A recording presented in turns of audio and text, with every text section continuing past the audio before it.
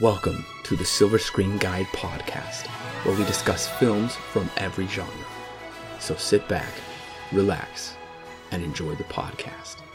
Today we are discussing Chappie, the third film by Neil Blomkamp. I am your co-host Corbin. I'm Alan from Chicagoland. Chappie was released March 6, 2015. It was written by Neil Blomkamp, and his wife is returning from District 9, Terry Thatchell. The film stars Dev Patel, I believe is how you pronounce it, who is from the Life of Pi fame, if I'm remembering correctly. Sharlto Copley is back for the third time, playing Chappie through the magic of motion capture. Oh, okay. That makes sense. I was wondering where he was in this movie. I figured he was somewhere. Yes, it's really cool to see the side-by-side of him and then like the Chappie robot next to him doing the motion capture. I mean, this guy's versatile. He's up for anything. Right. I was kind of wondering if the guy who did the mocap was possibly Andy Serkis, because I know he does like everything mocap now, and he's like the master. Sigourney Weaver, Hugh Jackman. I guess the two gangsters they went by their real names in the movie, Ninja and Yolandi Visser. Interesting. They are actually South African rappers. You do hear their music throughout the movie. Okay. That's them rapping in some of those scenes. And they really liked what Neil Blomkamp did with District 9. That's why. And they talked to him about it. He said, you guys are pretty cool and eccentric, so why not be in my movie? And it worked well. I thought it worked pretty well. Interesting. I didn't know. I thought those were just regular actors. I didn't know they were like real. They're just South African rappers who really liked it. And he's like, yeah, you guys would be perfect for my movie. That's interesting. Wow. Yes. Along with Jose Pablo Cantillo returning as a gangster again. He was in Elysium, except he was way tatted up and he had more of a minor role. Right. He was a part of the heist. He helped put the mech suit on Matt Damon and died in the heist. I was shocked to see two big stars in here, Sigourney Weaver and Hugh Jackman. Yeah, I saw their names on the top billing on IMDb, and I was like, that's interesting, because the last couple of movies, Elysium only really had one big actor, and that was Matt Damon. And District 9 didn't really have too big of actors in it, but this one, it kind of goes to show that Neil Blomkamp is really getting up there in fame and stuff, and he's now has a lot more money to hire these more well-known actors into this movie. Yes, that's true. I was very intrigued to see Sigourney Weaver in here, because I would like to discuss this more so at the end of the podcast, but Neil Blomkamp, within the past, year and a half, was in talks to create an Alien film that would see Sigourney Weaver coming back. Now, I'll discuss that later, but I said, so I forgot he had worked with Sigourney Weaver before. Right. But do you know who the composer of the music is, Alan? I actually looked it up because I thought it sounded somewhat familiar. Hans Zimmer came for the music this time. Yes, very interesting choice of Hans Zimmer, and I could tell it was Zimmer. We'll get into the score later. Yeah, we will. But you can definitely tell it's Zimmer from some of the more recent things he's done. It had kind of a little similar to Interstellar, maybe a little bit Batman v Superman in there. Just kind of this loud type stuff like that. I don't know. Yeah, especially this kind of reminds me of Amazing Spider-Man 2, that soundtrack, because that was where he really started dabbling in more dubstep-y kind of scores. So I really caught that here in Chappie, that Hans Zimmer's style of music. Chappie has a 6.8 on IMDb. That's kind of middle ground. It's middle ground, but we should look back and see, just to refresh listeners and refresh our memory, where this is coming from. So, originally, District 9, his first film, holds an 8. Yeah, which is crazy. Yes. Elysium has a 6.6. Right. And if you remember correctly, District 9 had a 90% on Rotten Tomatoes. Elysium dropped to a 67. And Chappie has a 32% on Rotten Tomatoes. Whoa, are you serious? I am dead serious. With an audience score of 56%, which that audience score is closer to Elysium. But a 32% of critics recommended it. An average rating of 4.9 out of 10. Yikes. I didn't know it was that low. I guess it kind of goes to show that critics did not like this one, like at all. Apparently critics, 140 critics gave it a rotten, 66 gave it fresh. Therefore, it's a 32%, which is incredibly bad. Chappie boasts, the critic consensus says, Chappie boasts more of the big ideas and visual panache that director Neil Blomkamp has become known for, and sadly more of the narrative shortcomings. Well, we'll get into that whether we agree with that or not. Yeah, we will. Chappie's budget was reduced significantly from Elysium's budget, and I think that's because of Elysium's poor box office returns. District 9 had a fairly small budget. If we remember correctly, District 9 had a budget of $30 million. Especially for a first-time director, though, that's good. Yes. But Elysium's budget jumped up to $115, and now Chappie's budget jumped back down to $49 million. But it should be noted that what they do with the budget, I don't really see why they would need a bigger budget. Yeah, that's exactly what I was just about to say, is that they have $49 million, but I think it was well spent. Right. And it should be noted that since Elysium, it had been about 2 years, 2.5, somewhere around there. Right. Maybe a little less. But that is a lot less of a wait because it took about 4 years from District 9 to get to Elysium, so it did cut down on that time. I would say this visually, it's not as ambitious as Elysium was. In fact, I think the opening to this movie and a lot of other things really reminded me of District 9. So yes. I wonder if Blomkamp was kind of going back to District 9 and how successful that was for him. Right. I kind of thought the same thing. We'll get into that in a minute. Yeah. The domestic gross for this movie did not make back the budget, which is bad when you can't make back $49 million. The domestic gross, $31.5 million. Yikes. That's not good. That is really not good. A foreign gross of $70 million with a worldwide total of $102 million. So it didn't even make back what Elysium made? No, Elysium, it didn't even get to the budget of Elysium. Man. Well, Elysium's worldwide total was 286. And we've discussed this before. If the audience didn't like the movie, then the sequel or whatever comes next is normally not going to do as well. Or if they really liked it, then it's normally going to do better. So those numbers do make sense, I guess. Yeah, and I know that we talked about this in the last podcast. I know I brought up Rambo, how the first one, everyone loved the first one, so when the sequel came out, it made a crap ton of money. But then, because of how kind of poor the sequel was, when the third one came out, that third one made very little compared to its predecessors. So yeah, like you said, it's just kind of like a normal trend. It should be noted that Chappie was number one to opening weekend, but that's because there was absolutely no competition whatsoever. Right. Anything that was good had already been out in the theater for nearly a month. So everything else opening number one that weekend, something about exotic marigolds, I don't know. Right. That's the same thing happened with Elysium too. It came out at a good time where it came out at a good time where a lot of the big movies have already been in the box office for a few weeks at least. So it had a great run. So, right. Yeah. Well, the opening weekend was $13 million, which is pretty low. That's pretty low. Well, Chappie it's the second highest budget, like we said. This is the longest movie of all three. Yeah. Not by much. About District 9. It outruns District 9 by 7 minutes and Elysium by 11 minutes. They're all rated R. Neil Blomkamp really loves his R rating. They all look relatively the same as well. They do. With the style that Blomkamp has. Yes, they do. And I think I have some things I want to say about the style when we get into the actual movie. Okay. Well.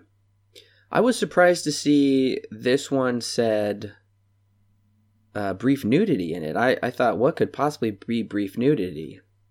And it was this weird scene where they're coming up to the king, this drug kingpin, which is actually the drug kingpin in the slums in District 9, actually. That's what I thought. What I thought. I didn't know if it was true or not, but I figured, I had a feeling that was him again. That's him, and he's just got some, I guess, porn on.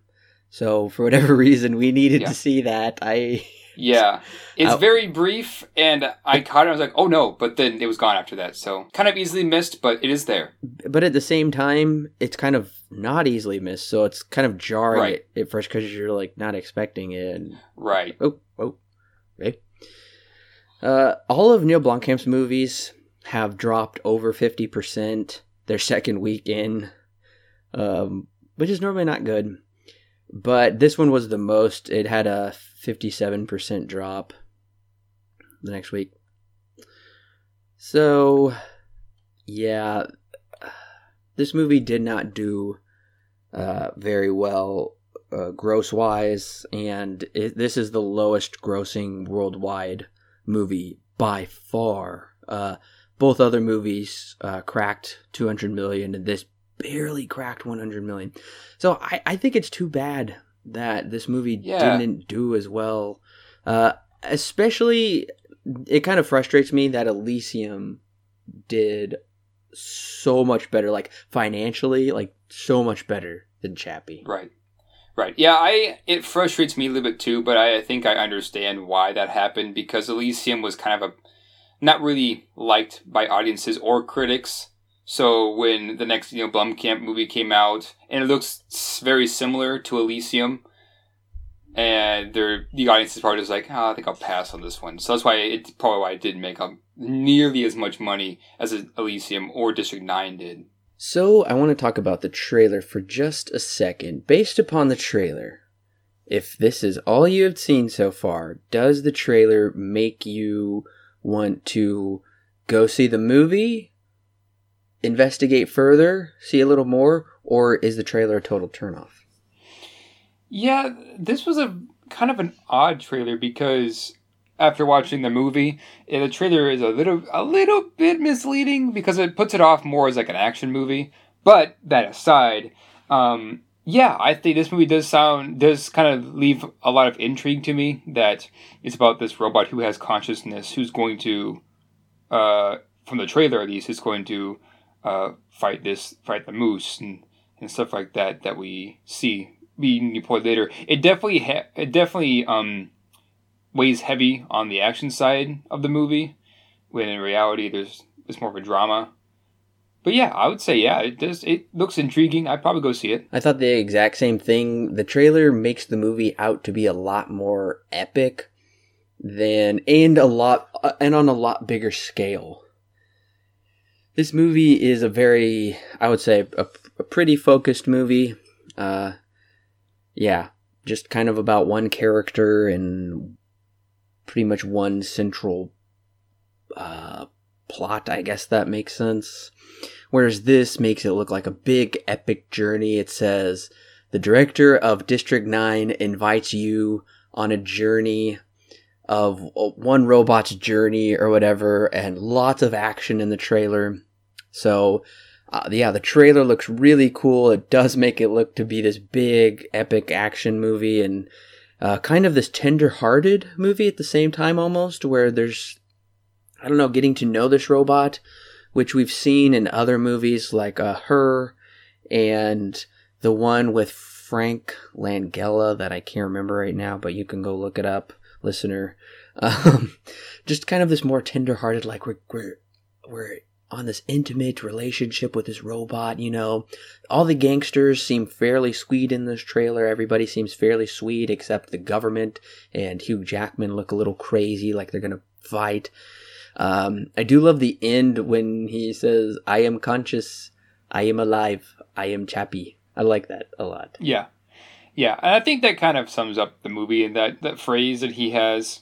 But yeah, I kind of agree. It's pretty heavy on the action, instead of what the movie's really about, which is a little bit more lighthearted and really more of a drama. Before I give the plot of Chappie, I want to make sure that all of you listeners know that we are going to spoil everything in Chappie. So from this point on, spoilers ahead. If you haven't seen Chappie and you do want to see it, then go ahead and pause the review right now.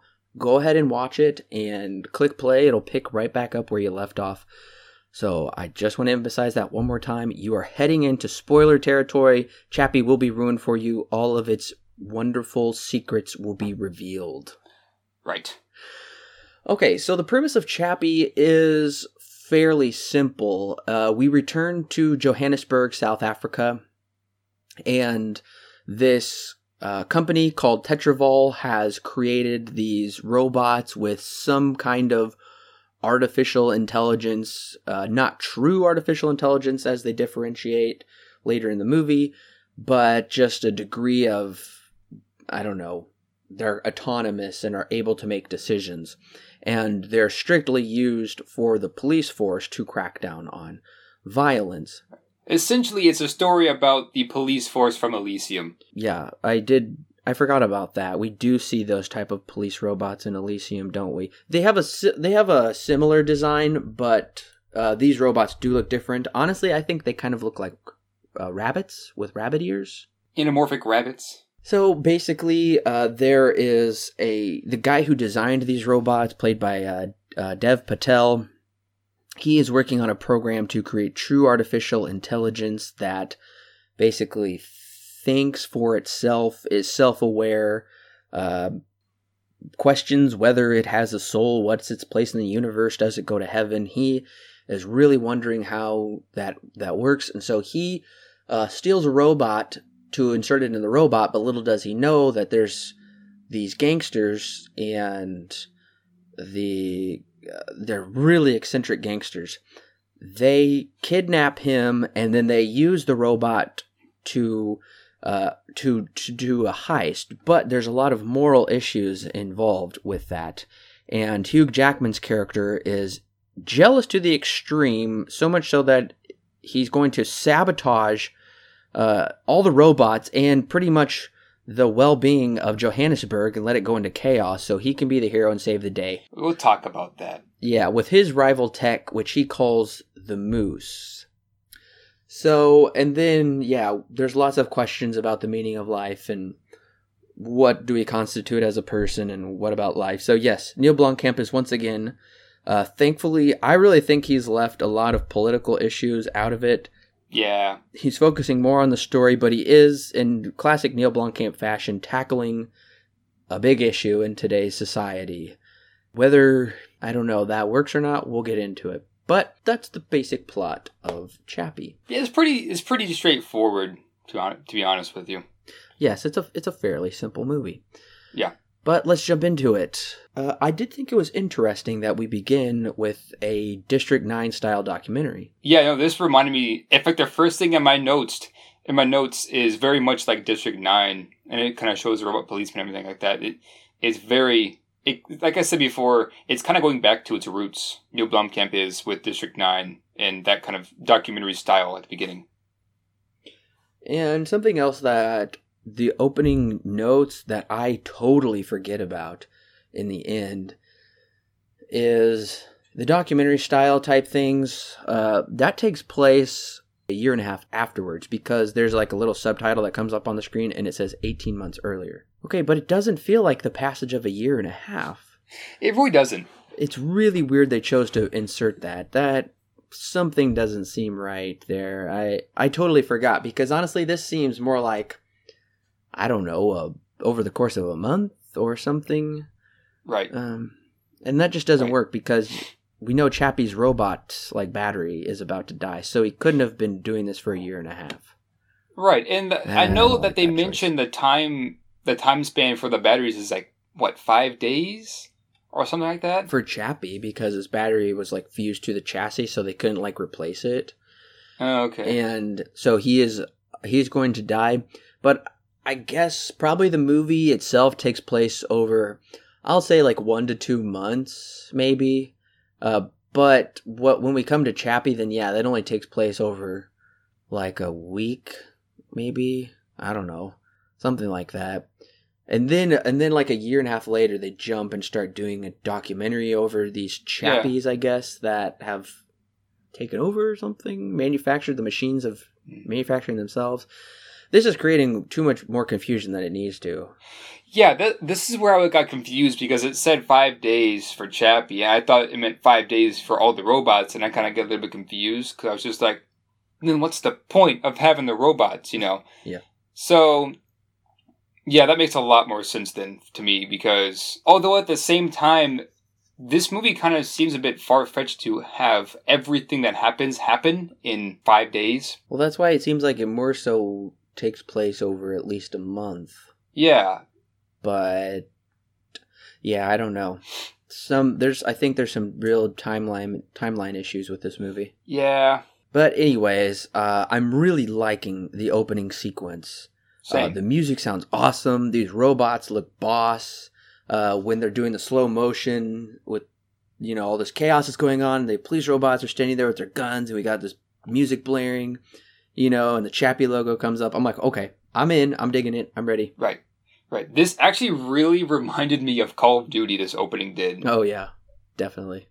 Yeah, so I wonder if one influenced the other. I mean, I guess the change in Call of Duty really came a few years before this. Well, I kind of said that in the last podcast. A lot of the stuff in Elysium was very much kind of Call of Duty, Advanced Warfare, or whatever it was with their, futuristic weapons and suits and machines and vehicles. I'm like, this is very much like a Call of Duty movie, I guess, as close as we could get, probably. Yeah.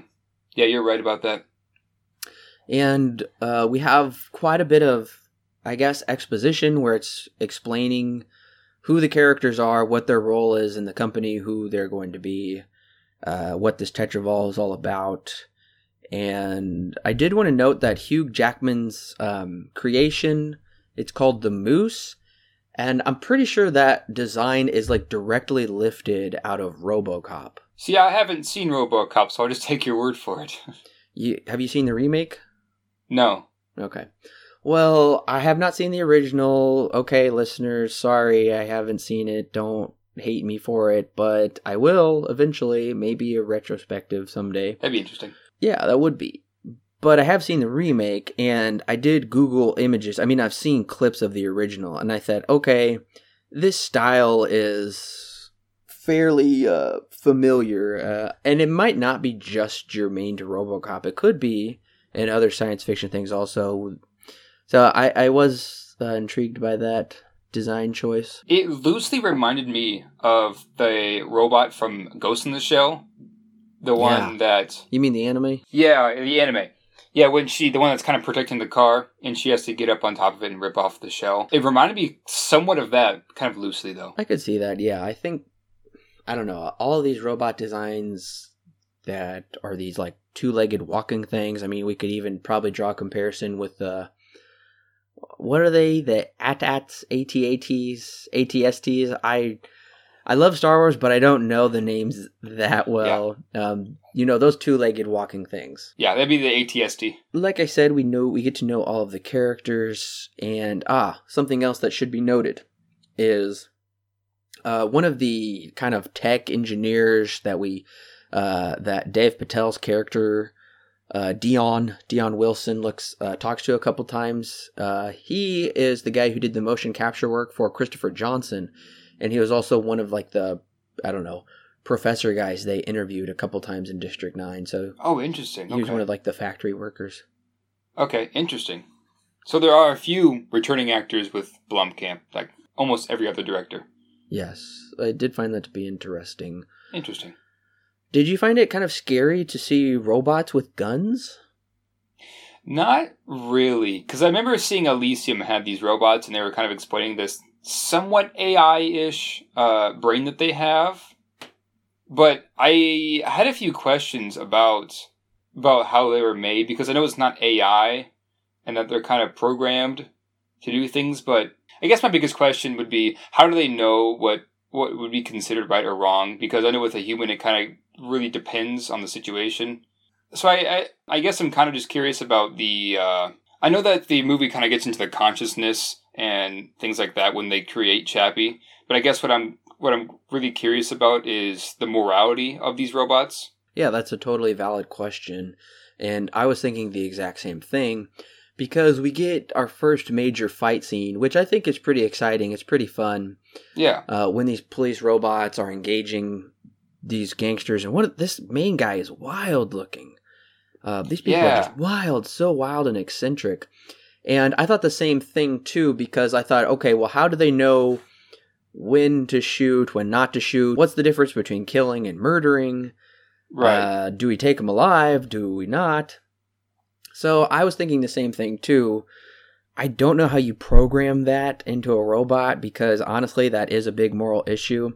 And I believe that is something that Hugh Jackman's character brings up, albeit fairly briefly. It's really not touched upon that much when he says, well, the moose is controlled by a human with, a sense of right and wrong and a brain and a moral compass, I guess, to operate it. It's not just some robot, running out and, I don't know, can't discern between taking a life or not. So that is something that is a really good question, but I don't think the movie explores it very well. And that's kind of something Neil Blomkamp has been famous for, as we've seen. He kind of brings up these issues and doesn't really go into depth with them. He just kind of glosses over them, which they're important issues, but you gotta offer some substantial reasoning to, I don't know, substantiate them, I guess.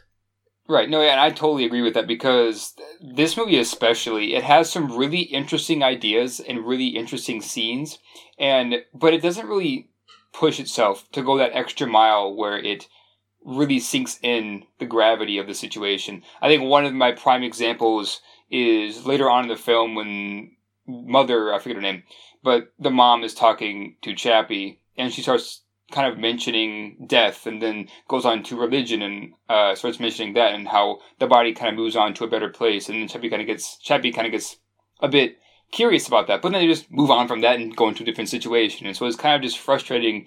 This movie doesn't push itself that extra mile, to really explain what exactly that would be to Chappie, who's programmed to learn really quickly and is a robot after all, but still has that consciousness to him, which is what Dion makes at the beginning, is that consciousness file for the AI and stuff like that. So I wish, this is one of my bigger criticisms, is that being a guy who really likes to think during his movies, this was kind of a letdown just to not have that substance that I think should have been there. So, yeah. And like you said, it also kind of reminded me too, when it comes to the policeman and what you're talking about, it also kind of reminds me of the self-driving cars and how there's big dilemma when it comes to, say there's an obstruction in your way, there are two people crossing the road, and the car has to make a decision, where usually it would swerve out of the way so it doesn't hit him, but let's say it had a situation where two people were in front of it, and then the only way you could swerve out of the way is to hit one person on the other side, and the question is, what would the car do? So it's kind of like, it kind of reminds me of that. That's kind of a thing for this movie. Sure, that makes sense. And I would agree that this movie is kind of more about the visuals and more of like a fun plot than exploring those deeper issues. Like, it brings it up a lot. I will say right now that I like this movie a lot better than Elysium, because Elysium felt incredibly sloppy and it was trying to balance too many issues and almost no answers. Whereas this is really looking at one issue, that of artificial intelligence. How far should we go with it? What does that mean for the future? What does that mean for, I guess, kind of the soul? Does this thing have a soul? Yeah. And they talk about that later, like you, Chappie, you'll, when you die, you'll go to the other place. And it's like, will you really? Because Ninja's like, no, you're just going to die. And he's like, Hugh Jackman is like, you just got a program inside your head to make you think you're real. But it's hard not to empathize with him and be like, no, he seems real to me. It's a weird question. And we actually discussed this a lot in my class, Theology and Science Fiction. It's a big issue, and I think it's going to become a bigger issue in the coming years. But honestly, I think movies that do handle it better are Ghost in the Shell and the Ghost in the Shell TV series, because they really explore those issues, I think. I also want to bring up how Blade Runner-esque this plot is as well. Oh, Blade Runner brings it up too. It does better too. Yeah. And yeah, Blade Runner, like you said, definitely does a better job at bringing this kind of an issue up and talking about it. And I think it works a lot better in Blade Runner because they're biologically looking like a human, but they're not real humans because they're synthetic. They were made synthetically. Yeah. So they weren't made naturally. So in this case, it's a robot, which still kind of works for the situation. But Blade Runner more or less focuses itself on what it means to be human versus life in general, which is kind of what Chappie focuses on. But the problem with Chappie, though, is that since it doesn't have that focus on just a central issue like Blade Runner does, or maybe even Ghost in the Shell that just is able to handle that kind of a situation better, it kind of comes off as, because everything it talks about and then what it actually does end up talking about, which is kind of shallow, it kind of comes off as, It doesn't really have that weight to it that those other movies do, which is, I find kind of disappointing, to be honest with you. Yes, and something else, since we're talking about this now, that I think I should bring up. There's a line in the movie where he says they're talking about like a consciousness. What's consciousness? And Dion is like, "We don't know, Chappie. We don't know what consciousness is." And I'm thinking, are you sure? Because you seem to have just created it, at least in Chappie. Like, you're Chappie's creator. You've somehow been able to quantify it and let it manifest itself in a creature that's clearly conscious. So I found that to be kind of a poor excuse. Like, if you're going to go this far, I mean, I understand this is fiction and it's not real right now anyway. Don't like go that far and like establish this premise and be like, we don't have any answers. We don't know. Right. And I'm thinking, what? But that's contradicting, it seems like. There are a bunch of contradictions in this movie, the more that I think about it. And to be fair, this movie is not going for that super deep philosophical meaning behind it. But at the same time, it hints at that, and it kind of teases us with that, but then never goes there, which I think is kind of the biggest letdown, is that yes, it's fine to have a movie that's kind of lighthearted, that still asks these questions, and just to kind of be a fun movie. But at the same time, I think this movie just takes one step too far where they should have gone farther with what they're trying to say. I totally agree. I do honestly think, though, that what we see with these police robots, at least, is the future. Because I think this is how future wars will be fought. Instead of like actual humans on the ground, it's going to be robots. Now, whether they're controlled or not, I mean, we're already doing this with drones. We're doing this with flying robots, fighting wars with flying robots. So I'm thinking, okay, we're going to have boots on the ground with this. There's a Bruce Willis movie. It's called Surrogate. I can't really recommend it or not because I don't remember how well it was, but I do remember they kind of tapped into that where, they would like connect their minds to these machines and it would be like machines running out there and fighting. Right. So that kind of reminds me of that. But I'm like, this is definitely it, because these robots are bulletproof. I guess if they get hit by a grenade launcher, they're done. But, at least it's not the loss of human life. Right. And I know that the movie 9 also kind of brings this up, where robots have gotten so advanced that they have become the primary source of warfare.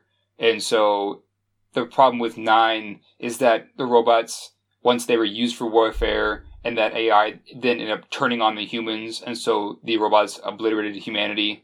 So that's kind of a darker side of AI and using robots for warfare as well, just to kind of make that connection. I did think it was funny when Dion said, I have several terabytes of like work to convert or do or something. I'm like, that's going to take forever. Yeah, this movie is kind of undisclosed as to how far in the future it is. Obviously, it's far enough where AI is a thing, but it doesn't really give us a date as to how far it seems like the very not too distant future. Yeah, it definitely feels a lot more modern. It looks really modern to me. Yeah. I guess talking about like some of the technical aspects I noticed, I don't feel like the soundtrack totally fit. there were times where it really did fit, but then I was like, this, I don't know. It seemed like it was trying too hard. Honestly, in my own opinion, Hans Zimmer lately has been a bit more bland than I wish he would be. He's got, now it's not to say he's bad, he's still got some really good stuff that he pumps out, but I think that maybe it's just because he's been overworked, because he does like almost every movie now. He scores almost everything, which is surprising. And I think that his latest work, which is Dunkirk, I think that one's also really good. It's very good if you're a Hans Zimmer fan. Batman v Superman was bland. Yes, Batman v Superman was pretty bland. I also think that Interstellar is very, very good in terms of ambient sound. And it has a lot of crescendos and decrescendos, but there are tracks on the normal and deluxe CDs that are kind of repeats, and the best ones are on CDs or on editions that are kind of hard to get to. So I wish that Hans Zimmer would kind of go back to his roots, where he was really good at all the stuff that he used to do, because now he's kind of gotten bland, and maybe that's just because he's been overworked. And like I said, there are times in this movie when the score does work, and I think it works really well for Hans Zimmer's style, but then there are times, like you said, where it kind of is a disconnect. Sure, I can see that. I do also feel that, honestly, Sigourney Weaver's acting is kind of meh, I think. Yeah, I agree. And I kind of want to talk about her character a little bit later, because we're not really into characters just yet, but yeah, I agree. I think she could have done a much better job in this one. Yes, I think that too. And I'll save my comments for Hugh Jackman for just a little bit. Same. But the plot is very similar. Well, okay, I thought this was also similar to District 9, because we get the ambush where they want to steal something. I'm like, okay, this is just like District 9, except it's way quicker. Oh, I'm sorry, Elysium, not District 9. I'm sorry, Elysium. Yeah, no, I definitely agree. Blomkamp has a very interesting sense of style when it comes to action. And on the outside, it looks like it's like a normal action movie, but if you watch the film up to that point, it makes a lot more sense. So I think, the action, especially this scene that you're talking about, is definitely Elysium-esque. I think that actually really works for this movie. Little piece of trivia. The gangster, I'm pretty sure it's Ninja, before he hits Dion over the head, says, "Welcome to Joburg," which is one of Blomkamp's more famous short films that kind of helped put him on the map, which we did talk about in our District 9 podcast. So if you want to know a little bit more about that, go listen to that podcast. But I kind of want to talk about the main character for a second, because... Chappie or Dion? Well, not Chappie, sorry. I meant to say the other Dion is what I meant. I guess that kind of just goes to show what kind of issues I have with him, because I don't know who the main character is for half of this movie. It kind of switches between Chappie and Dion, and then there are times when Dion just disappears for like 45 minutes of the movie, and he kind of somewhat shows up. And anyways, Dion, he confuses me, because he's supposed to be really, really smart, but he makes some really stupid decisions. I thought that too. Yeah, like in terms of, he has this consciousness that he made this file. And later I also want to talk about some of the technical aspects in terms of like computer science-y things, because there are some things I do kind of want to talk about that, because they don't exactly serve it the best. But I think that Dion, for supposed to be as smart as he's coming off as in the opening, he makes really dumb decisions. Some examples of that is when he talks to Sigourney Weaver's character and says, "I have made this possibly conscious AI," and she kind of brushes him off. And so he decides, "Well, fine then." So he takes Scout 22, which was blown up in the beginning and was decommissioned for crushing later on. And so he is able to break in and take Scout 22, and then, which is normal, that's fine, but then he takes the security key, the only one that exists, and takes it home, or is going to take it home, and essentially build himself Chappie. And then, of course, the criminals come in and they take Chappie and everything that he owns and kick him out, and then the security key is gone. I feel like that is an example of what I mean by just kind of making a really bad decision. And then later on, he doesn't even stand up for himself with his own creation trying to save Chappie. He kind of just scours off like a coward. And and stuff like that.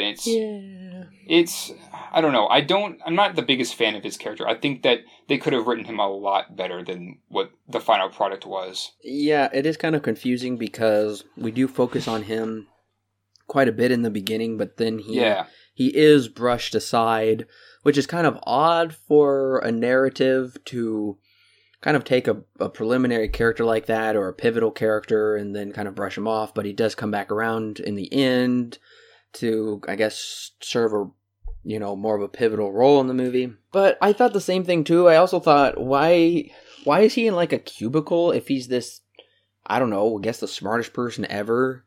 Right. That's exactly what I was saying. And plus, it also doesn't make any sense that Sigourney Weaver's character brushes him off when he's proven himself that he's totally worthy, or he's totally smart, and that what he's going to make is going to change the course of the police force, or AI in this case, because he's the one who created the Scout police force and that semi-AI. She doesn't even want to hear it. Yeah, she doesn't even care, and it makes no sense that she would say that because he's proven himself to be very, very smart. Yeah, I mean, this is the most groundbreaking innovation and possibly, if not, maybe the history of mankind to do something like this, achieve this, and she's just like, whatever, I don't care. So that's a little unbelievable with that. Something else I think is unbelievable is that Hugh Jackman is constantly competing with these designs. Okay, why are they not trying to sell this moose to the military? Obviously, this works better when military operations, not on the streets. No, you're absolutely right. It's kind of far-fetched. So stop trying to market it to the police force. Why aren't they marketing it to the military? I mean, this is shocking that they cannot get a military contract. Totally agree. Not only that, but Jackman's character is a nut in this movie. Like, it's ridiculous. Well, honestly, I do feel like Hugh Jackman is kind of underserved in this movie because... Absolutely. He's kind of like this third wheel side plot that it's kind of like the annoying bug that keeps flying around where it's not really pivotal to the plot, but he just keeps showing up, and yeah, he's totally off his rocker.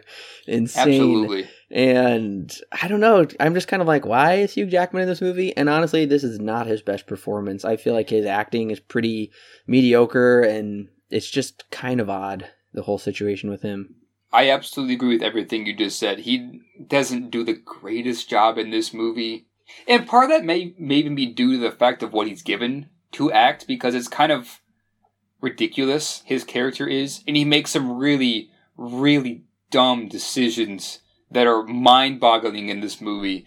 Like, at the very end, when he decides that it's a good idea to shut down the entire police force just so he can get his moose off the ground and prove himself. Like, there are so many things wrong with that, and I want to talk about that scene a bit later when I get into the technological aspects that I have an issue with.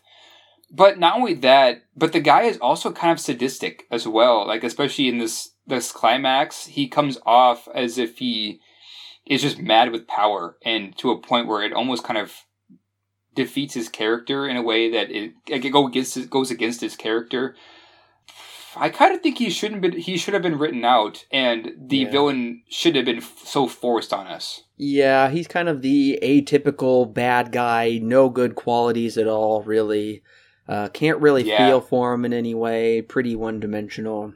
Well, even before the end scene, he is so mad about this whole circumstance. He pulls a gun in the middle of the office on Dion. And no one does anything about it either. No repercussions. No repercussions for pulling a gun, and he pulls the trigger. Thank God that it's not loaded, but I'm also like, okay, you're going to jail. You can't just assault. It's like assault with a deadly weapon. That's a serious crime. And I love how it is funny though when he jumps up and he's like, I'm just kidding, mate, and he's like, church, anytime you want to go to church, you're welcome to come with me. And he's like, same goes for the whole office. You're all welcome to come to church with me. And then everybody looks shocked and scared, and he's like, this office needs to lighten up. Yeah, and I was just like, this kind of goes into the realm of security. Ironic. Yes, this company doesn't have any security at all.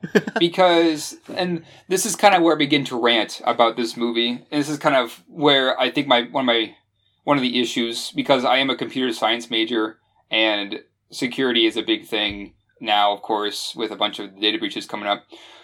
But let me just start from the beginning. So, all of the police force scouts have this key in their brain, essentially.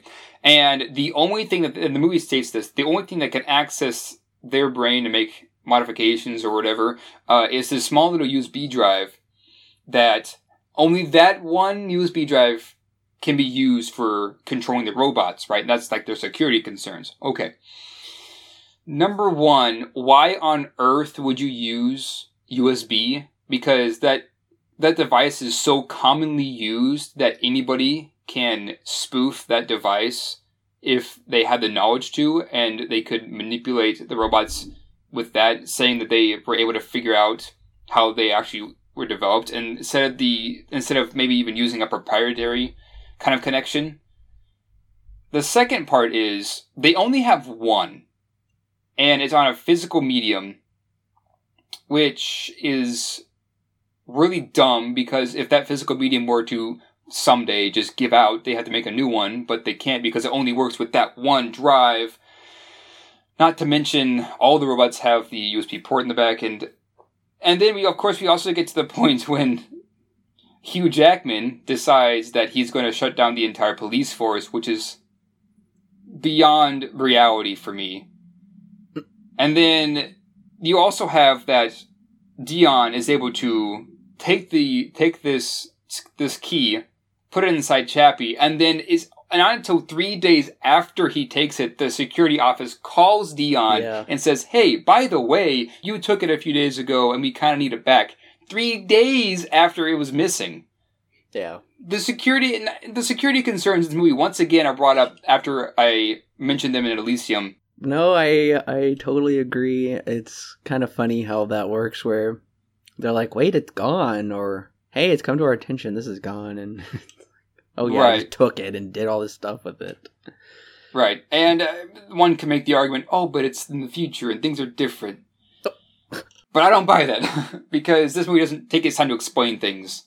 Honestly, a lot of that concerning the Tetravol people is kind of background to the story, I feel, or it's secondary, because honestly the real story deals with Chappie and the gangsters, which I love because they're so eccentric. They're awesome. No, I totally agree. I think the gangsters in this movie are the best characters. And that's saying a lot, because for me personally, I think that almost every character in this movie is really dumb, but at least with the criminals, it makes sense and it actually works. I love their dialogue. I think there's only there are two, I think, major flaws with these characters that totally betray themselves, betray the characters.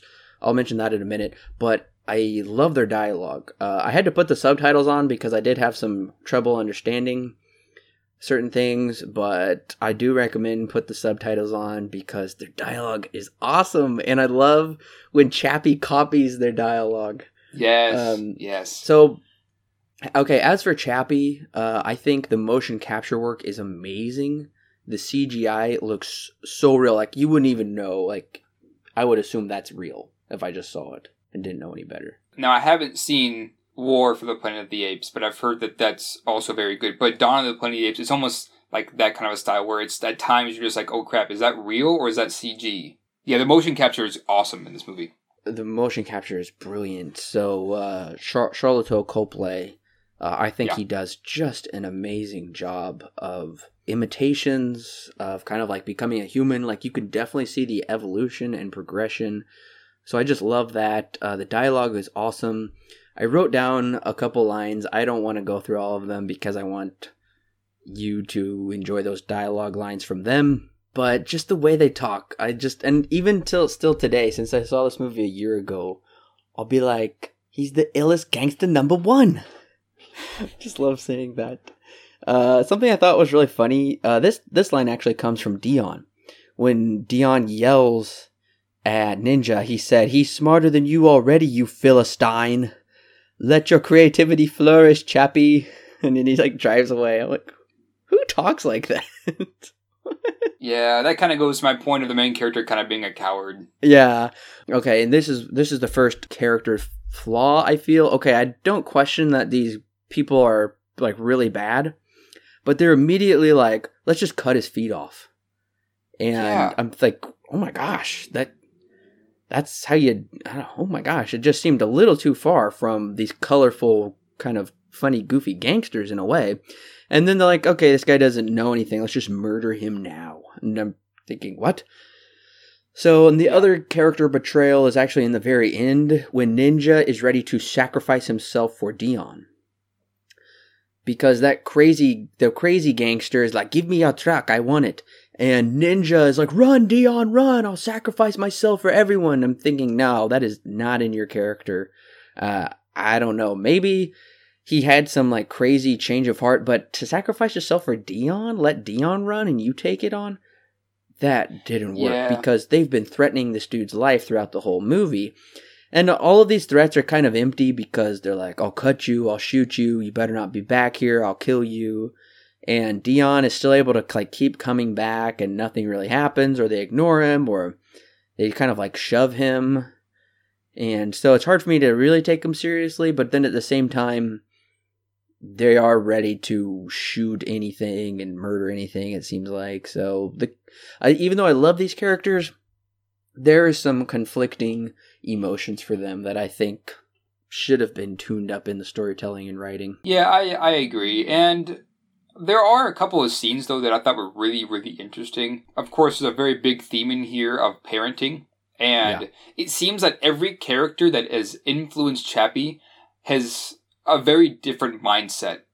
Because Dion wants to teach Chappie more about learning and things of the mind, whereas the gangsters are more physical and what real life really is, for them at least. And then Mom, I think the mother is one of the more interesting influences on Chappie because she definitely is more of his caretaker and really shows him what it's like to have a mother. And so I think that every character in this movie impacts Chappie in a very good way, whether it be for the better or for the worse in terms of the actions that Chappie does. But I think it's also very interesting that just because this movie is kind of, I think it does a really good job of parenting and like the different styles of parenting and the good and bad of all that. Yeah, I absolutely agree.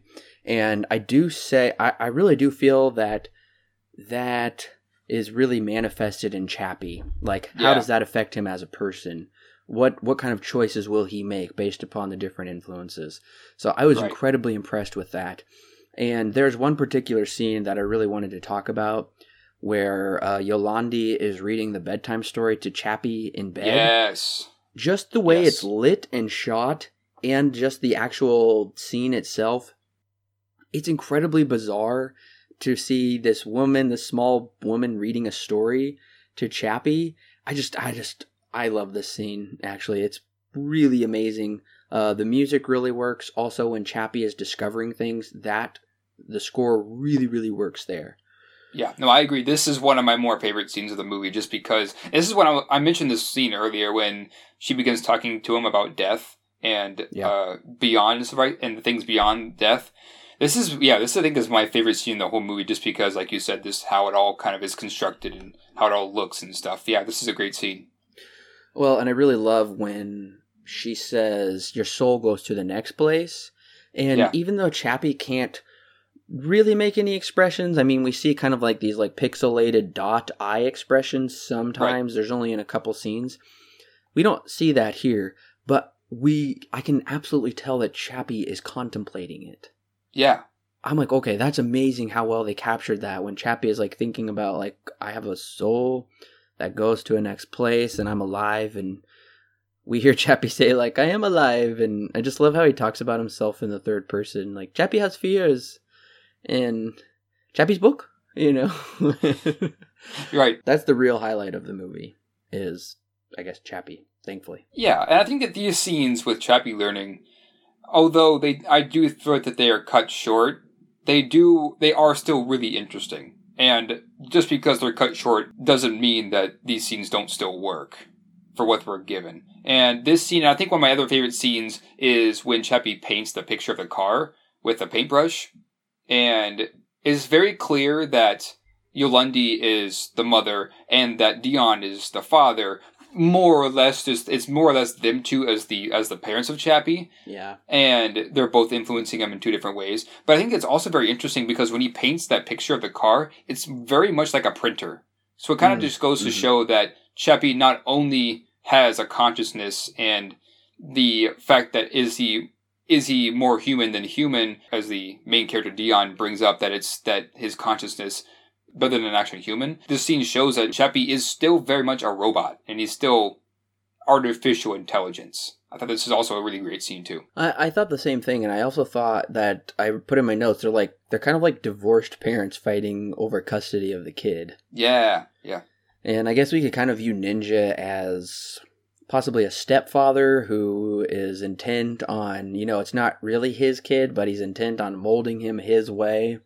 Right. Forget about your dad or your creator, like this is how you act and this is what you do. And I do think the dynamic is captured very well, this kind of quadrilateral of, relationships, I guess you could say. I do want to talk about the scene where Ninja and whatever his name is, America, they drop Chappie off to teach him a lesson about the real world.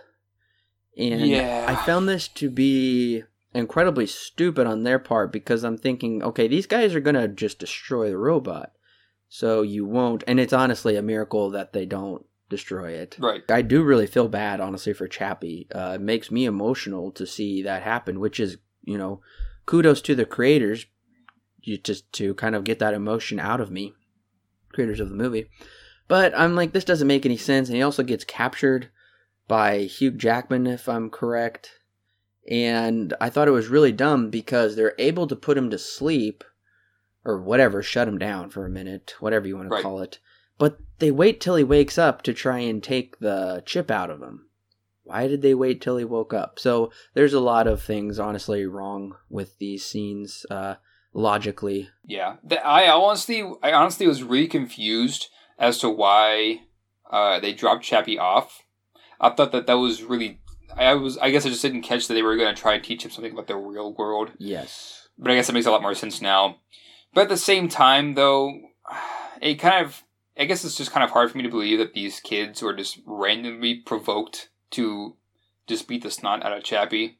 It is, although it does make it for a good emotional moment that Chappie is kind of at his one of his more lower moments, and he's like running away and he's on fire and all sorts of stuff.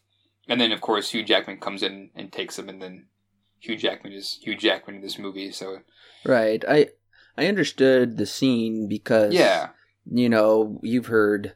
Like, oh, my stepdad dropped me off in the woods and let me find my own way back home or something like that to toughen him up. And that was the point of this. But I'm thinking what he's trying to do is he's trying to show, like, Chappie, like, the real world is hard and hateful, so you should hate them back. And he's trying to make Chappie into this hateful being. But it doesn't really work because he's already received some kind of possibly inherent morality. I'm not really clear on that, or whether he's just following orders from Dion, because he seems to understand the ramifications of shooting people, but he doesn't understand the ramifications of throwing knives at them, which seems kind of conflicting, I guess. Right. It kind of reminds me of Big Hero 6, where death is kind of coded out of the robot. In that terms, Baymax, he doesn't kill, and so Hero has to make a whole new card or brain, essentially, so that way that is coded in, and of course we learn a lesson through that movie. But I think it's also kind of similar to this one as well, where he's programmed with that morality, that killing somebody is bad, which I think is really incredibly interesting, and I wish the movie would dive deeper into that idea as to why Dion thinks that that's also bad. And why he coded it and stuff like that. I think that'd be an interesting concept for this movie. Yeah, I would like to think more about that too. I mean, it's possibly because Chappie is self-aware of himself, and maybe that would give him a self-awareness of others. because animals, I wouldn't say animals are self-aware per se, because if they were, then they would think and rationalize a lot more than we do. And animals aren't really afraid of death because they can't really understand it, I would say. I would say they don't like pain, but being afraid of death is more so a human concept, because then it calls into questions what's going to happen to us after we die. And that is something that the movie talks about too, is what does happen to us after we die. What would happen to Chappie after he dies? Because it's very clear that Chappie is going to die soon if they don't do something about it.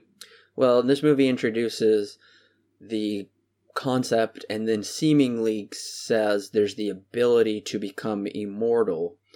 Yeah. Which I'm assuming that's what, I don't know, the rest of the human race, we would evolve beyond like biological bodies, and we would be able to transport our consciousness into machines, if that makes sense, which is not exactly new. Interstellar kind of briefly touches upon that, like, oh, they're so evolved, and there's other movies where they've been like, oh, we've been sent back in time, and we were like, right, we've evolved past those types of human bodies. We're like this collective machine or something, which is very bizarre to think about, but I think that's something Chappie is alluding to. So it's like, maybe you don't go to the next place.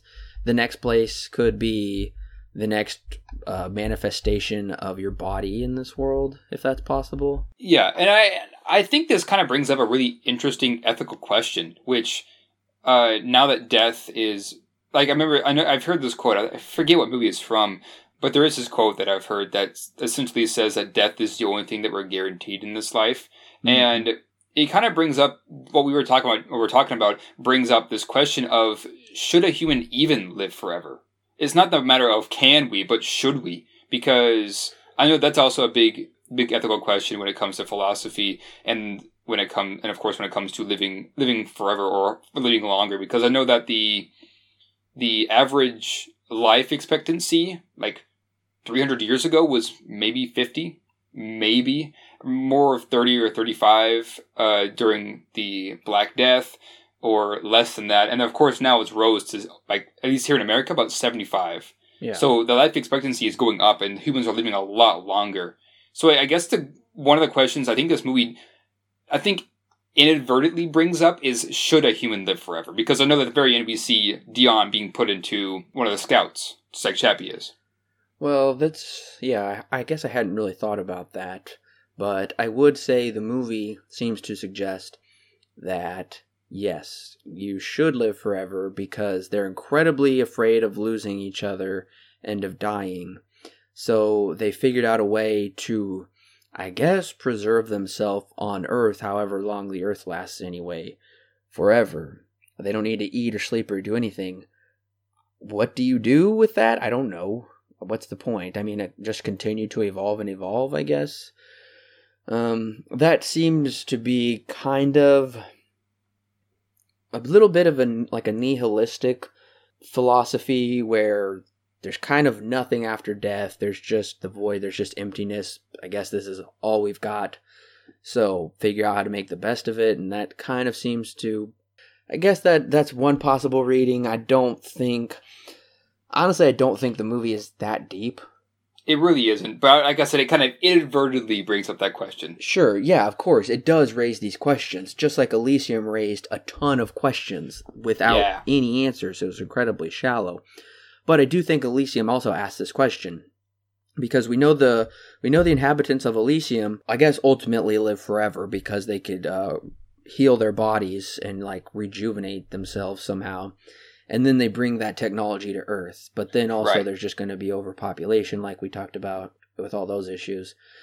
So it raises a lot of issues that need to be addressed. You can't just throw it out there and leave us on a cliffhanger and not really explore them very well. Which I don't think this movie, I don't know. I don't think it's meant to explore these deep issues. To me, it seems more like, what if this happened? And it seems more so funny than serious with a lot of this stuff. Yeah, exactly. And this stuff's coming from a guy who, like I said before, likes to really think about his movies. This is not a question the film asks really at all. And it's not a question that the film was really, I think, prepared to ask either, because it's not going for that kind of an audience, one that really thinks about these ethical issues and things like that.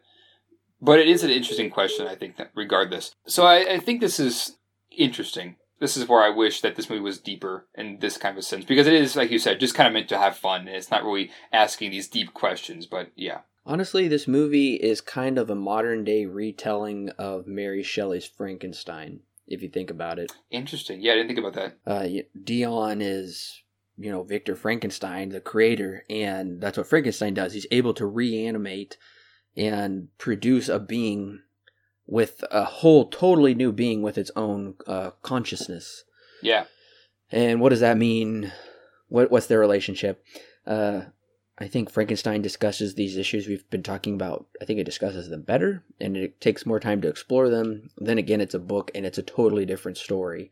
But nevertheless, it's a similar plot idea and structure. Just going to the lighter side a little bit, one of my favorite scenes is the carjacking sequence. Yes, that's really funny. I love the first one when he goes up to the guy and is like, "You stole Daddy's car," and he like takes the guy and just smashes the car and throws the guy across the street. It's really, really funny. Yes, I love how they use kind of Chappie's childlike reasoning. They use reverse psychology to get him to do things. And I love how they're like, run up to him. You don't have to shoot him, but give him a big fright. And he's like, yeah, I'm going to give him a big fright. You see Chappie just like shaking and getting angry. And I love he yells, don't steal people's things. He says, get out, you alcoholic. And, yes.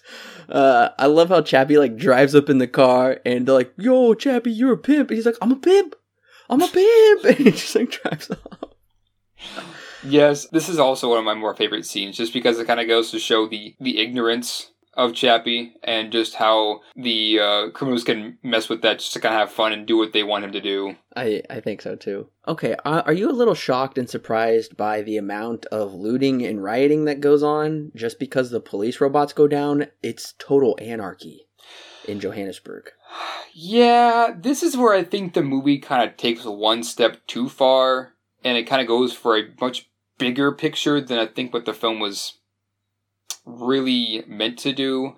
I don't think it should have gone this far where the entire police force was shut down and the entire city is put under like anarchy and things like that. I think that it went too far with this. I don't think, and the best part is it shows this scene and then it completely forgets about it later.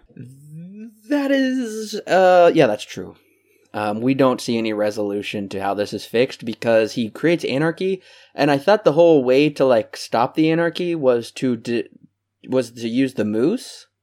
Yeah. But we don't see that happening. No, Hugh Jackman tricks Weaver and he takes the moose and she authorizes it and then he takes the moose to kill Chappie, I think. Yeah, he said we gotta like destroy this abomination. So somehow, I don't know, maybe because they said activate all human police officers, maybe that's how it got resolved, but it just seems interesting to kind of build to this like massive climax where I don't know. It's just weird to introduce this very Dark Knight-esque scenario where the city's tearing itself apart, and we don't really have a villain that seems like he would go that far.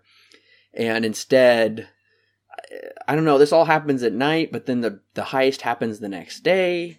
And then they find Chappie and they track him with the moose. It's a really sloppy transition, I think. It really is. And I think that one of my issues in terms of things being sloppy is I think sometimes the editing is not the greatest in this movie. Right. A key scene is when Jackman approaches Weaver about getting the moose up and running. I think that scene should have came earlier, a lot earlier than it did.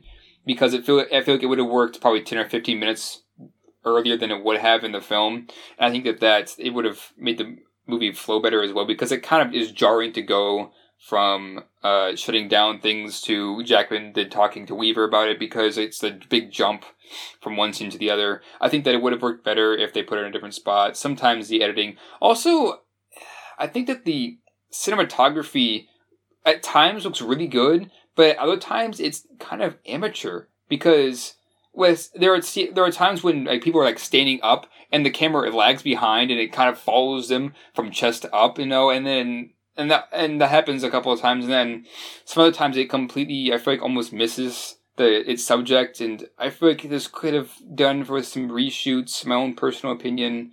That's just kind of what I think about, especially this ending. It kind of goes to show. Yeah. Before I say anything about that, there is some things that contradict itself between Sigourney Weaver and Hugh Jackman that I really think I should bring up real quick. Is when the whole, I don't know, chaos is breaking out in Johannesburg, Hugh Jackman says, "Let me send in the moose." And she said, "No way. What? Are you crazy?" But right before that, she said, "There will be 300 homicides." I'm like, okay, so what's the problem here? Right. Send it in. I don't know. Drastic times calls for drastic measures. I don't know. It just comes back to characters and writing where a lot of the stuff doesn't make sense. Like, she's kind of a terrible CEO, and this company should have grown. And it does seem really small scale. Honestly, this company, this Tetraval, this should be like the biggest company in the world now with what they've been able to achieve. But Dion's like, "I've just created like the first sentient artificial intelligence." She's like, "I don't care." Okay. Hey, the city's in chaos. We need to get this under control. We have the capabilities to do it. Nah. Okay. So what are we supposed to do then? And the issue's never resolved, like you said. Exactly. And then, of course, the security concerns like I brought up later. Yes. Jackman's just able to walk right in and just shut down all the scouts. And the USB is just there. Exactly. I know. That's a little crazy. How has this not happened before? Honestly. If it's this easy, why hasn't this happened before? I agree. I do think what the fight we get at the end is pretty cool, though. Yeah, I think it is cool. Honestly, though, leading up to the moose, I kind of at the point where I was just like, okay, can we just keep? Can we move on? You know, because it was starting to get to a point where I was like I'm kind of ready to be done. Luckily, this ending fight did kind of spark my interest back again. But yeah, at first I was like, man, I don't know if I totally agree with that. I felt like the pacing was fine. I did really enjoy the fight at the end. It honestly reminded me of the District 9 fight, though. It did. It absolutely did. We have a very similar looking mech suit type thing, like the Moose and the mech suit in D9 are very similar. I think the explosions looked cool. It was probably the best way they could wrap all of these storylines together, because we've got about, I guess, 4 different plot lines going on from beginning to end, and I think this is probably the best way, is just to have a showdown of all of them together. I do think it was really funny when Hugh Jackman sees the sentient Chappie and he crosses himself. Like, what abomination against God has this man created? Right. And before he suits up with the moose, he does the crossing of himself also. I do say there is some conflicting technology going on, because Hugh Jackman puts on that thing to control the moose, but the moose is essentially a drone. So it's like he's like connecting his brain waves or consciousness with it, which doesn't make sense. Yeah, I know we mentioned this earlier, that essentially the moose is being controlled more by a human because a human can rationalize different situations, maybe even better than the somewhat AI of the police force. But what does he need this like brain cap for? Because Chappie will use that later to literally transfer a consciousness into a machine. That doesn't make sense. Yeah, this movie definitely has a big theme of what is human consciousness. And I do think that that's kind of what the movie's talking about, is Jackman's consciousness is now in that robot and he's able to control that. But that doesn't make sense. Just use it like a remote control. Yeah. I think that's essentially what it is doing, but then Chappie's also using that, since it is controlling the consciousness for his own purposes. That's kind of what I got out of it. Yeah, I guess so. It's not explained very well. I do feel that the emotions that Chappie is giving off in the end of this, I felt like those were well done. There's some Terminator-sounding music. There's still funny lines, I think.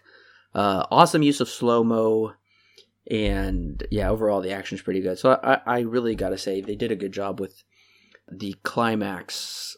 Were you surprised when Dion was shot? At first I was kind of shocked that he got shot, but then I was like, well, that makes a lot of sense, because I know we had a conversation about death. and things like that earlier. So it only makes sense that Dion would get shot and is going to die now, and so Chappie has to save him. And Chappie essentially sacrifices himself, which he kind of learned earlier, and that kind of goes to show that even though Chappie was influenced by these supposedly terrible criminals who are not very good, even the criminals have a sense of dying for their brother or whatever. And I thought that was really interesting. It even put more character into the criminals, that one of them at least is willing to sacrifice himself for the good of everybody else. I thought that too, because if anything, it made sense that Ninja was going to sacrifice himself for Yolandi, but then it was cool because Yolandi was like, no, I'm going to sacrifice myself for you. And that was pretty brutal, honestly, when she was shot up just like that. Just the way the bullets went through her was like, oh my gosh. Yeah, she's so dead. Yeah, and it was like more impactful than like her body just blowing up or something, just the way she was shot. All of that worked fairly well, and Hugh Jackman just went brutal on these people, like ripping their bodies apart, just eviscerating them with just rain of bullets. I thought, yo, okay.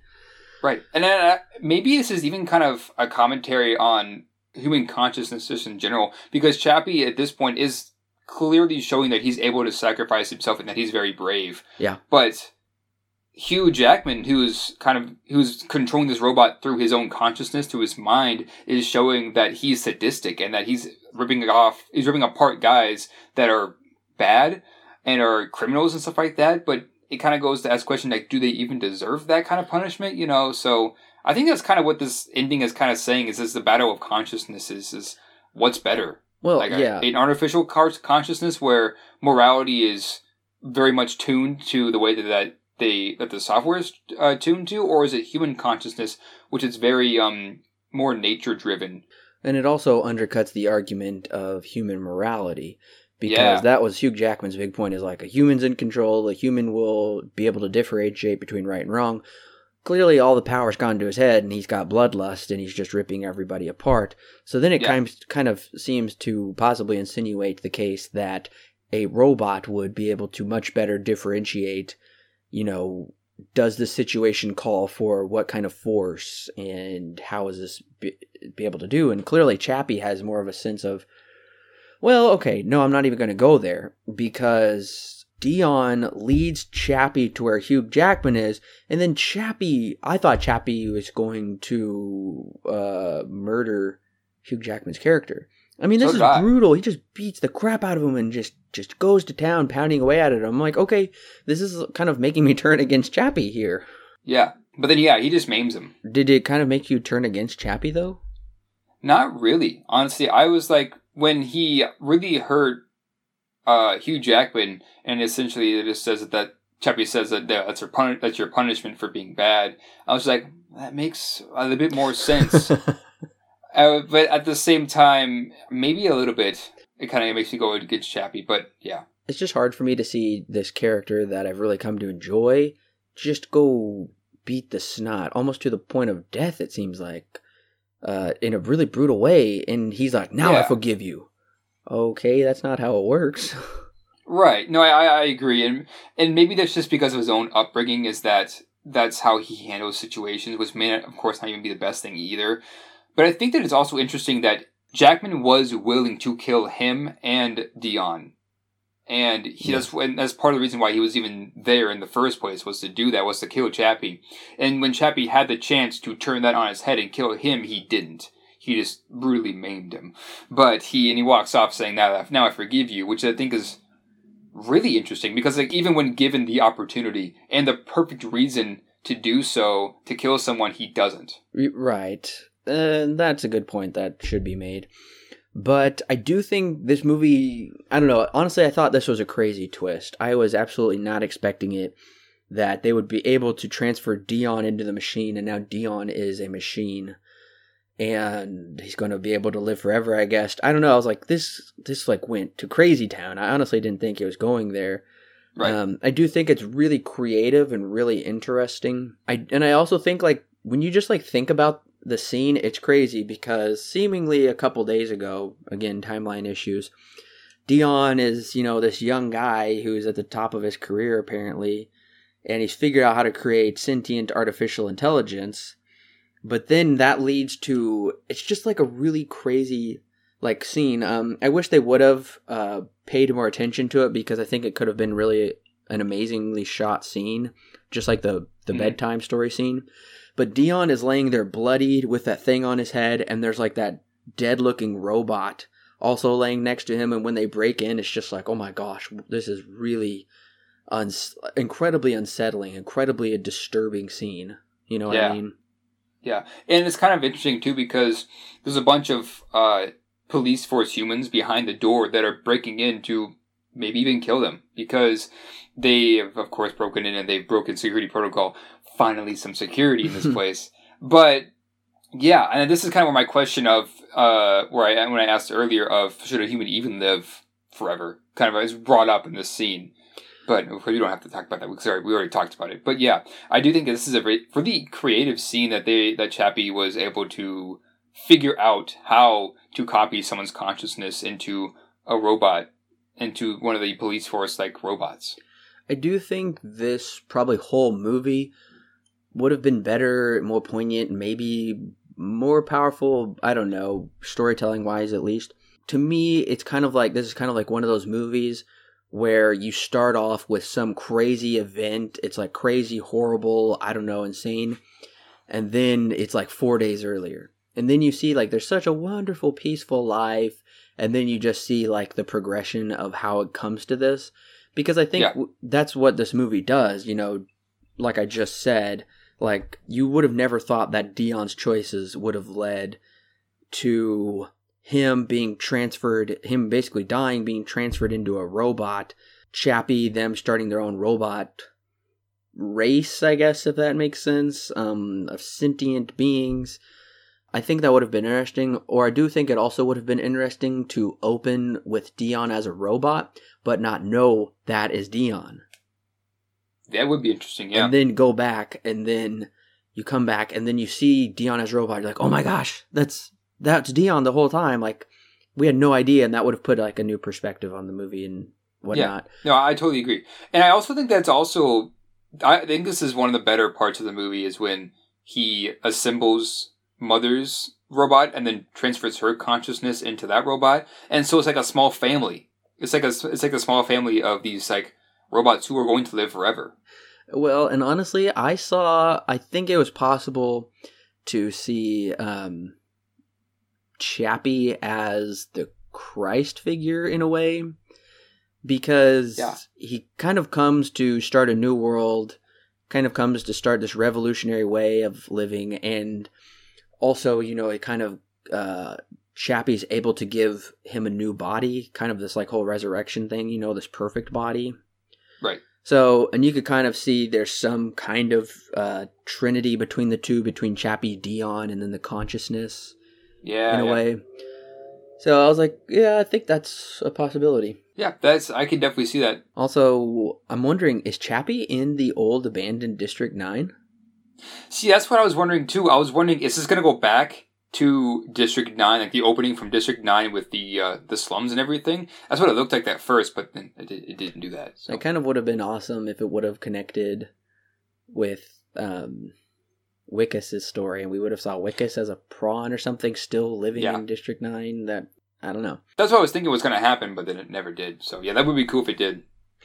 Well, the movie does have an alternate ending where Chappie's consciousness is uploaded into all of the robots in Johannesburg and a number of robots around the world. Also, the documentary is back. It ends like it began with the documentary. It ends with a documentary where they're talking about like, what is this Chappie phenomenon? What does Chappie mean? This Chappie AI consciousness has taken over everything, and the documentary, people fear that AI will destroy humanity, and then I guess that will be the next stage of evolution, I guess. So I do think that's an interesting question posed at the end. I don't like it where Chappie is now all the robots and whatnot. Yeah. So I do think they made the right choice, but I did like the symmetry of beginning with a documentary and then ending with it, because otherwise it seemed a little weird to begin with it and then totally drop the whole premise. I guess it works. It's fine. It's really not that big of a deal. Yeah, I agree. And it's kind of like a District 9-esque style because it begins with a documentary and then goes into live action and then comes back to documentary style. So yeah, I think that I agree with you. I don't think that alternate ending would have worked very well. But it's also very Blade Runner 2049-esque too, because I know in that one in our review we talked about the replicants the replicants saying that we are now more human than humans, and now they talk about that kind of stuff. And then this movie also kind of mentioned the consciousness being better than that. So yeah, I do think that's an interesting topic. Yeah. And also, I think I just mentioned this a minute ago, but it's connected to District 9 because Dion has become the machine, the outsider, the outcast, and Wickus became the prawn. So, very similar storytelling structure between the two. But, Alan, what is your rating and recommendation for Chappie? Chappie it's an interesting movie, and I don't know if I mean that word interesting in the best or the worst. It's kind of in the middle ground of interesting because, like we said earlier at the beginning of this podcast, this movie brings up a lot of interesting questions. It has really interesting scenes. Both of our favorites is that scene, the bedtime story scene with Mom and Chappie. I think that one's one of the best scenes in the movie. Or the scene where he paints the car. These two scenes that I'm talking about are two of the most interesting scenes in the whole movie because it goes to show not only Chappie's ignorance, but also how he perceives the world as well and what he can learn from it.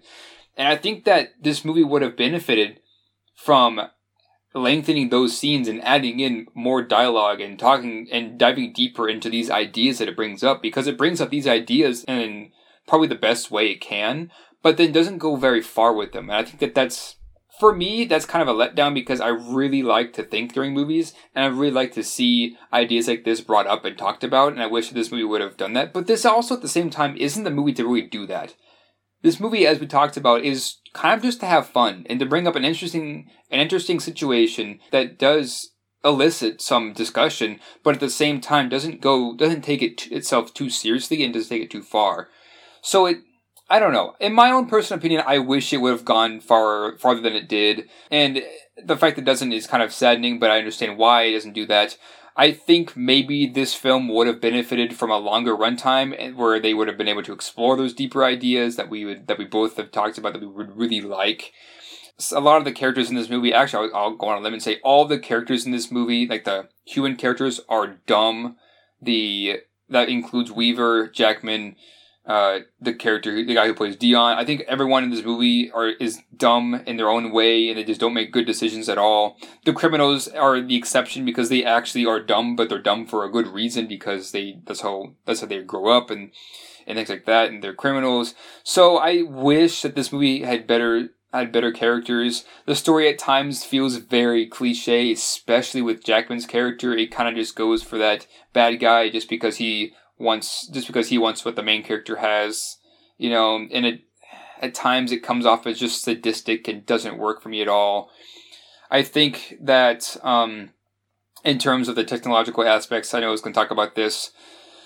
Now, I understand at the beginning of the movie, we see Dion make this consciousness.dat file. And now, for an audience's sake, yes, that makes sense to show this because it shows that Dion has been able to convert that into a string of data or code or whatever. But for me, as a computer science major, I kind of see it as a sloppy project, because if you have all of your code into one file, then that can cause some serious issues in terms of readability or whatever. But I can bypass that for the audience's sake. One thing I can't bypass, though, is the fact that Dion was somehow able to figure out how to convert a human consciousness into a file and something that a robot can use. That's something that the movie does not explore, and I wish it would have, because I think that would have made it even more interesting. But once again, this movie is not made for that kind of a thing. So overall, I think that Chappie is an interesting movie and is a pretty fun one. Me personally, towards the end there, before the moose was brought out, I was kind of just like, can we please just keep going? You know, can we move on with some stuff because it was starting to get kind of boring in terms of it just felt repetitive and was over and over again. But overall, I think that Chappie is enjoyable, and I think that it may even benefit on some repeat watchings. This isn't one of those movies that you can see. I would say you can see more on a second viewing, but is one that would still be fun on a second viewing. I know that you've seen it twice, so overall, I think I give Chappie a 7 out of 10. It's a mild recommend for me. It's got some pretty big issues that I know we've definitely discussed more in detail, but yeah, 7 out of 10, mild recommend. Chappie for me is less about the bigger issues of consciousness and artificial intelligence that clearly Neil Blomkamp likes to bring up these issues in all of his movies, but he doesn't really know how to answer them or necessarily explore them very well. I would say he's better at world building and giving the audience a really creative, unique science fiction film. I definitely agree with Alan. I wish that these movies, District 9 did a fairly good job, but I wish these movies would at least try, it seems like, to explore them a little better or give them a little more gravity and depth. But to me, Chappie is more a movie about having fun with this self-aware robot. The big standouts are Chappie and Ninja and Yolandi. That group is just amazing. They have this crazy hangout, really weird designs, super colorful, not just with their language, but with their clothes and the style of their outfits and body. It's incredibly unique. These are incredibly unique characters that honestly are rarely seen in film this unique, and apparently these people are more real to life than they're written, it seems like.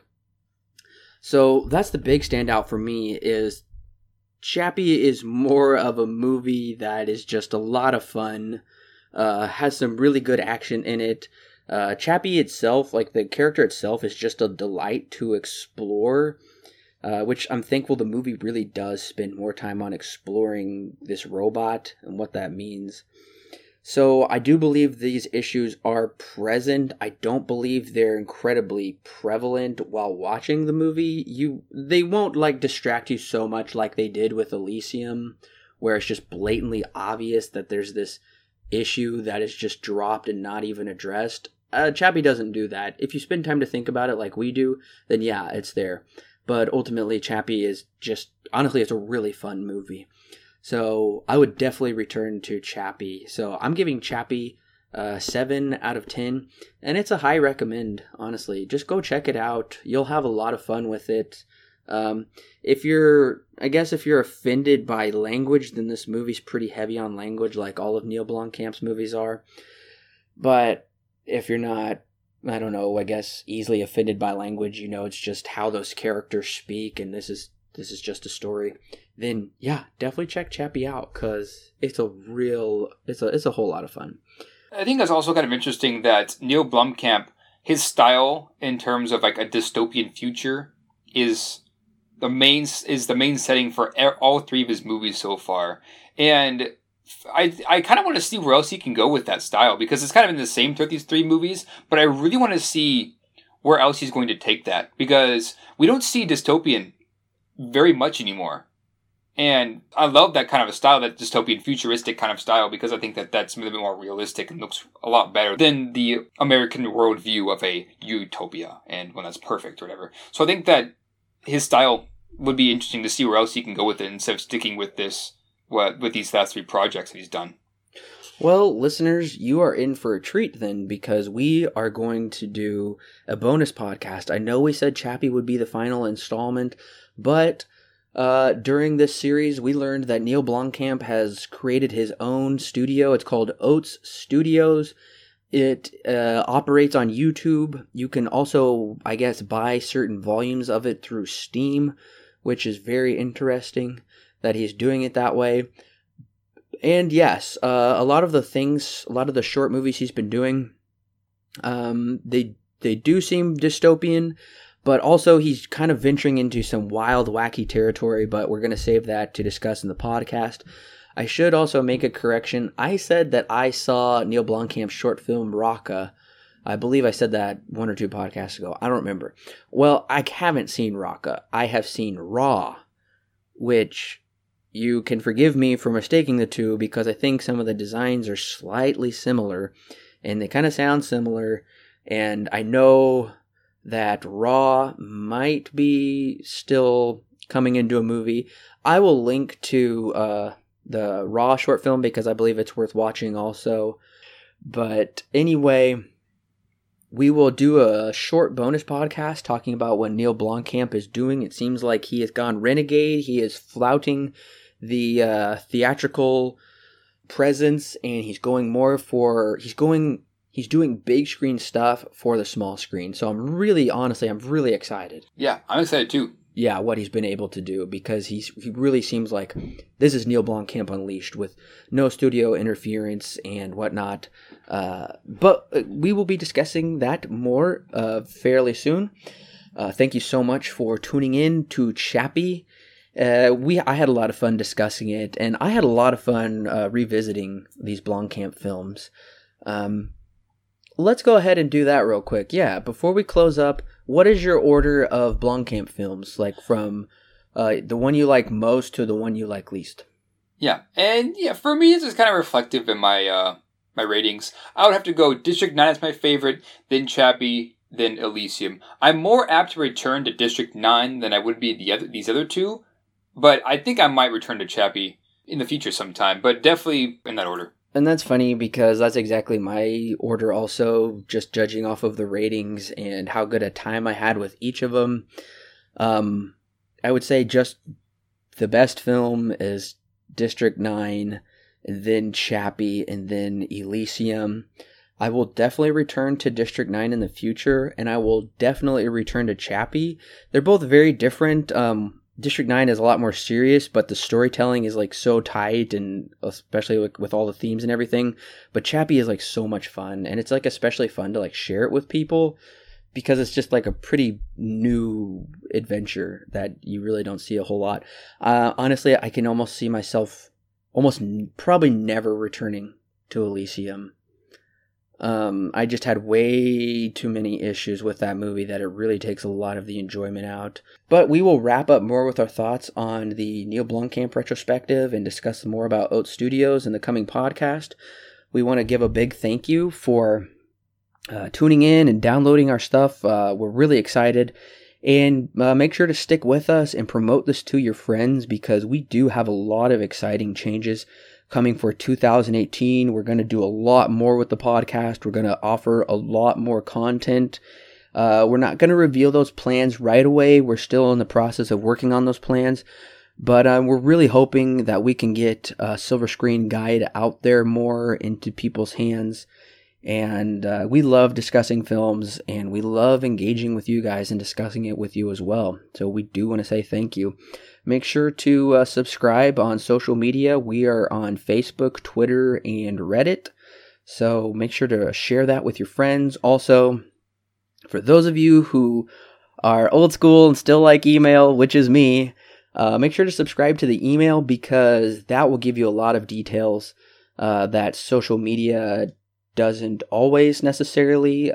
The weekly newsletter gives you everything in nice one clean package and lets you also connect to social media through there, but also lets you know what is coming up for the future. And we just want to say thank you again joining us on this retrospective, and we look forward to coming back with a new bonus episode. We hope you guys enjoy that surprise as much as we do. And don't forget that next week is also It's a Wonderful Life. That's our Christmas special coming out on Christmas Day. I'm really excited for that one. I've seen it a few times, and I love that film to death, so I'm really excited to see where our conversation takes us for that one. That's right, listeners. This will actually be our very first podcast for a classic movie review. Mm-hmm. We are incredibly excited to bring you, a beloved Christmas film.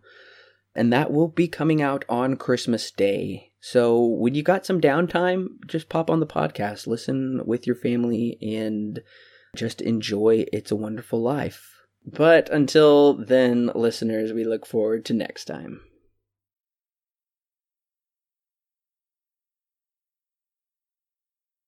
Right. I was kind of wondering if the guy who did the mocap was possibly Andy Serkis, because I know he does like everything mocap now. He's like the master. I did not know that. I know. Yeah, Andy Serkis. He's the guy who did the apes from you Planet said of the Andy Apes. Serkis. Yeah. Yes, you said Andy Serkis. I did know that, listeners. I know that. The mic just cut out, so I missed it. Oh, yeah.